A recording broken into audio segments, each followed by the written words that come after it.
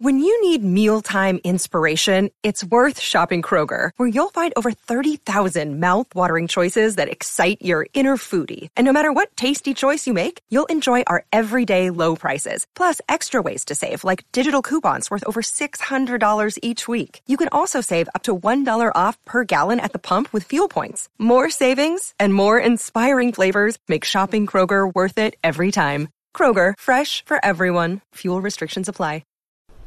Hey, how's it going? This is Matt here from Silver Fortune. So this is my weekly wrap-up video where I cover a handful of topics and markets that I find to be interesting, find to be something that's worth further discussion. Now, real quick before I get started, I want to make something clear for you guys. I want this podcast to be a place where you can talk about some really, or at least hear about some really important topics in the markets and even in the political sphere. But what I don't want this podcast to be is just further contribution to this ongoing political news cycle that we see play out day after day on Fox News and CNN and etc. What I'm talking about is that I'm not going to shy away from political topics and policies that I find to be important in the big picture, in the whole scheme of things.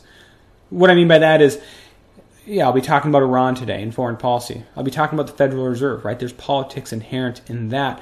But what you won't hear from me is a whole lot of discussion about this week's news regarding Trump's tweets about some Democratic congresswomen. Regardless of your policies on that, it's just not something I feel like talking about. And I hope that you guys enjoy a break from that, right? And we can talk about some real serious matters. Not to say that the day in and day out politics aren't serious. I mean, that's how Washington works, unfortunately, or fortunately, depending on how you look at it and who's in power. But I want to talk about some real serious matters here, and that's why I choose to shy away from a lot of that matter. It doesn't mean I won't criticize politicians or political parties or schools of thoughts when it comes to economics, any of that. No, that's all fair game. But I don't want this to be kind of a run-of-the-mill politics talk show, because that just doesn't interest me. Not to say I don't have opinions on it, but honestly, you guys probably don't care about them. I mean, it's not in my best interest. I mean, I imagine that a good amount of my audience shares a similar opinion to me when it comes to politics or some specific policies, certainly markets, and okay. But when we get into the minutia of it, I'm not going to toe any party line. I'm not. And I'm not going to go ahead and alienate a good portion of my viewer base just over, what politician I am or am not a fan of. And by the way, I'm not a fan of very many politicians. I'd much rather talk about these types of topics. I find them to be far more interesting and I think important in the whole scheme of things. So just want to get that off my chest. I hope you guys appreciate it. If not, that's fine. I mean, let me know. I probably won't be changing that format. But if you do appreciate it, I would certainly appreciate, a comment, a thumbs up, whatever. But anyways, get into the topics today. I want to start off with precious metals markets, as I often do here at the end of the week. All in all, pretty positive week. I mean, we're seeing gold close the week at about $14.25, silver at about $16.20. Those are weekly gains for both these metals. I mean, this is a 5-day chart that you're looking at right here. So if you go back to July 12th, 1 week ago, right, gold was just barely above 1,400, between 1,400 and 1,410, and silver was barely above $15 an ounce, and yet here it is, a whole dollar plus higher on the week. And that's reflected in the gold to silver ratio chart, that silver made some serious gains this past week. Sorry about the pop-ups. With that gold to silver ratio, which had been trading north of 93 to 1, now trading around 88 to 1. Now, it's a far cry from, the 30 to 1, 35, 40 to 1, whatever it was back in 2011, if this chart goes back so far. We're looking, barely above 30 to 1 back in 2011 when silver ran up then, right? It's a far cry from what some people would consider maybe the mean range or the break even, or at least what it has been for the last 10 or 20 years, which would be around, 60 to 1 or 55 to 1. But it's something, right? And it's a move in the right direction. I think it's been a long time coming for silver. Now, getting back to these price charts, gold has been surprisingly maybe a little bit more volatile in the last day or two. Now, kind of getting into why silver and gold have been behaving in this way. You see here yesterday, gold moving up just shy of 1440, breaking through some key resistance around 1444. Didn't really hold it super solidly, so it's not super convincing to me, but again, doesn't matter. I mean, it closed up on the week. But the reason for this move up, I think, was twofold. First of all, there was the news item out of the Strait of Hormuz about the U.S. reportedly shooting down an Iranian drone.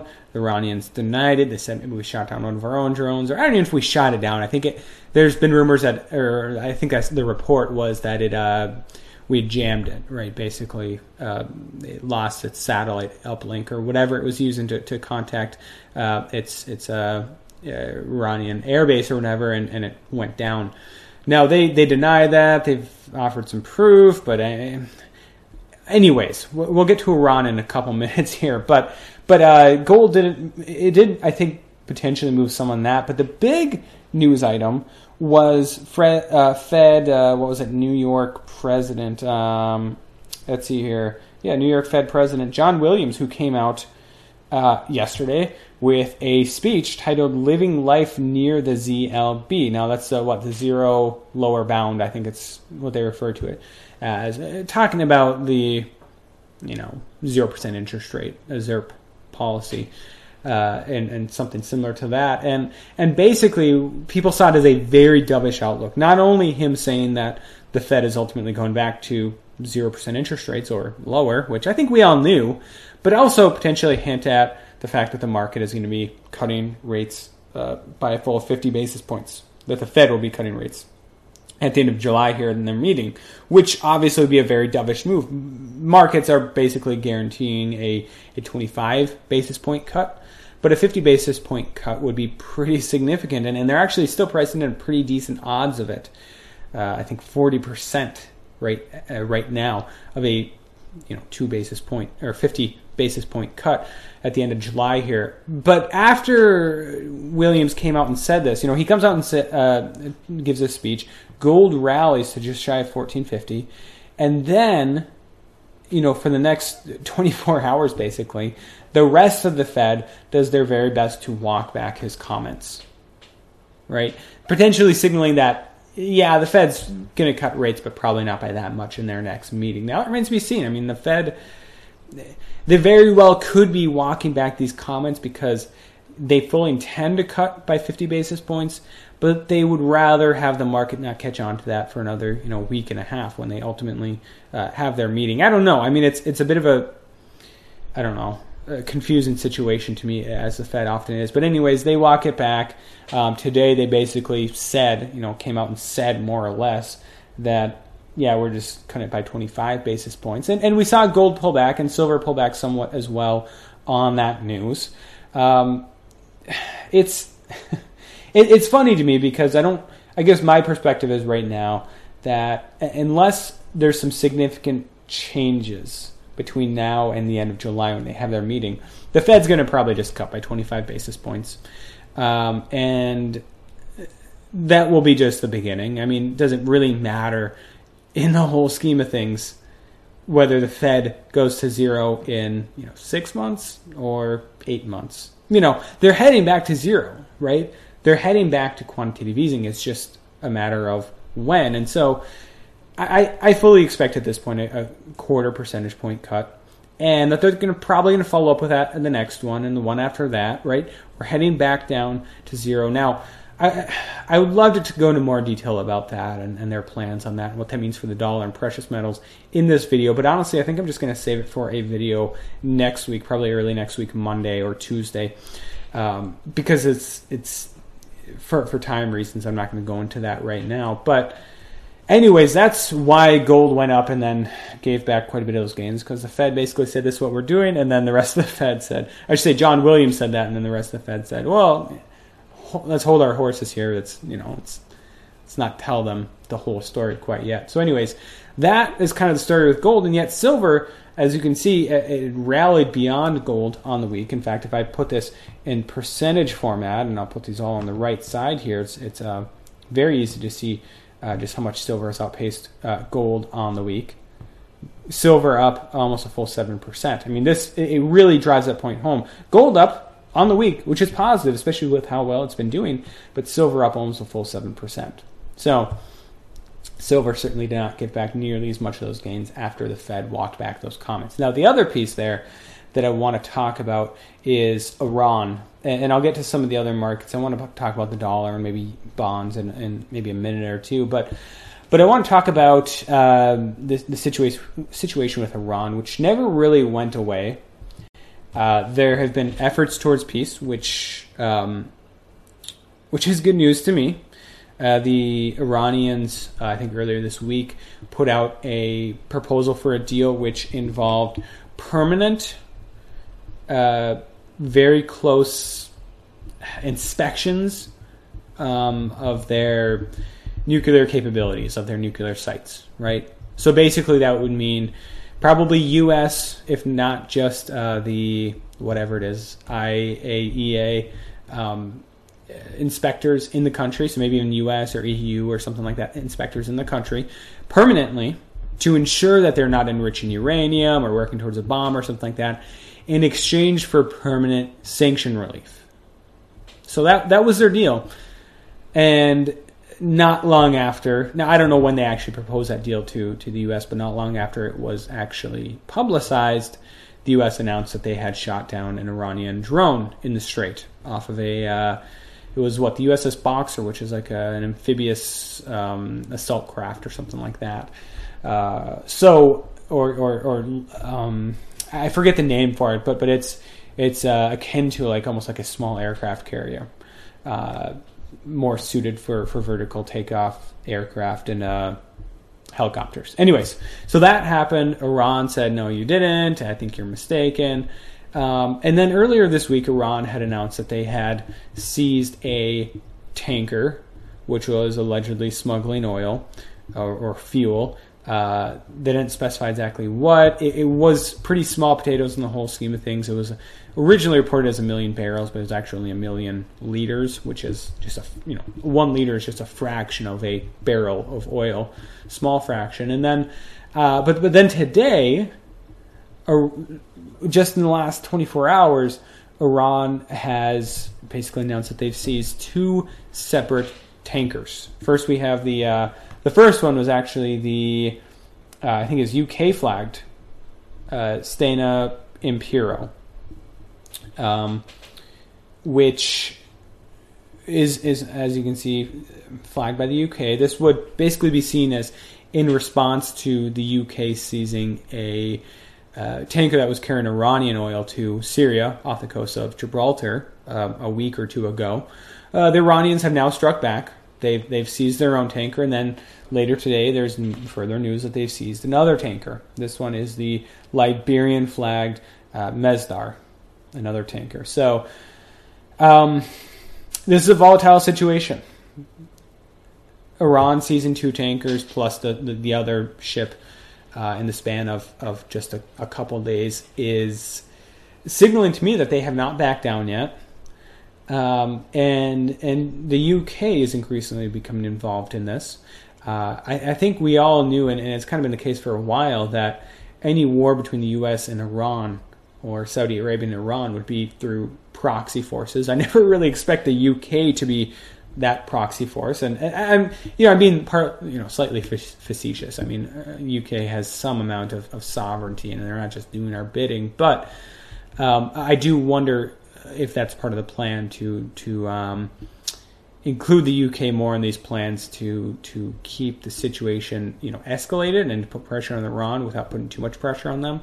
I don't know. Maybe it's just the UK doing their thing. It's hard to say, but I think it's been known for quite a while, and I've talked about in the past, that Iran's one of their big strategies, one of the big cards that they have to play, is disruption of oil supply around the world because of their proximity to the Strait of Hormuz, right? And so we know this is going to play a role in their future strategy.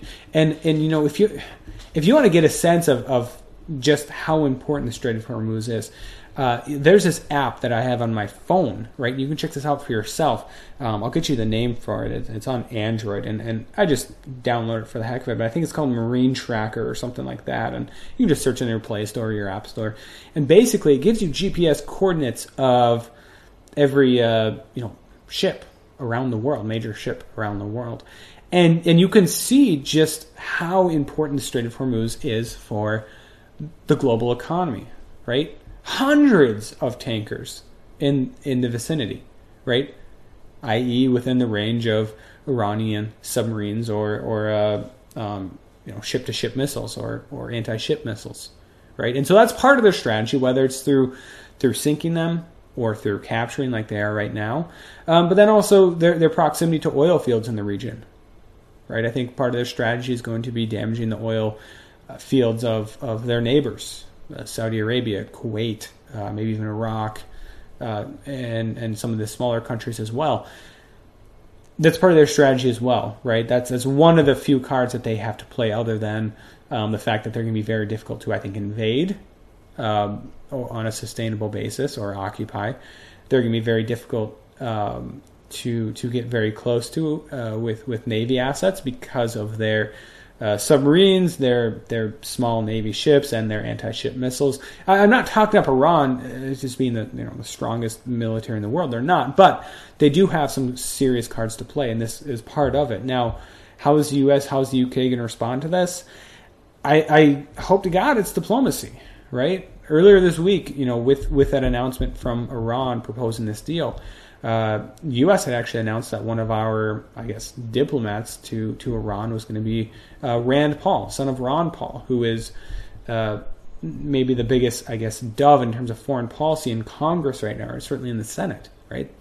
Rand Paul and Ron Paul are both famous for their anti-war stance. And so that I see that as positive. But when I see these events pop up, I mean, the neoconservatives in Washington, let's face it, they have a stronger say in this probably than Rand Paul and Ron Paul and Justin Amash and whatever other libertarian or anti-war or whatever politicians there are in Washington. So this is something to watch on over the weekend. And frankly, it's very interesting to see news of this. I don't know if the second tanker, the news of that had come out by the time markets closed here on Friday, but I'm surprised to see gold give back a fair bit of gains today, because this is certainly shaping up to be a weekend that could be filled with more escalations in the Gulf. So anyways, I want to wrap up here with two other topics. First of all, the dollar index. Not a ton to talk about here, but I want to talk about it nonetheless. As you can see here on a 1-year chart, it continues to tread water. Even in the last 5 days, it's done kind of some of that same action that the gold did. Right, last night, Thursday evening, with Williams' speech, the dollar tanks and then gets back most of those gains, basically even on the week. And this has kind of been the case for the dollar for a while now. Some have said if you look at a long enough chart of it, it's eventually kind of rolling over. It's hard to say, and this is again something I'll be talking about later in this early next week as we discuss. What is the future for the dollar and its relative strength to other currencies, with a what would appear to be a euro-dollar squeeze on right now, but also a Fed that is itching to ease their monetary policy. It's a difficult question, and I'd love to go deeper into that conversation, but I'll save that for another discussion. Finally, I wanted to talk about bonds. Now, up here I have U.S. bonds. We have the 30-year, the 10-year, the 5-year, and the 2-year bonds. First of all, we can zoom out, and I think this is a good example of just how flattened the yield curve has become, inverted in some places, over the last 5 years. But just in the last year, how much bond yields have gone down, and thus how much bond prices have gone up. And what's crazy about this, is...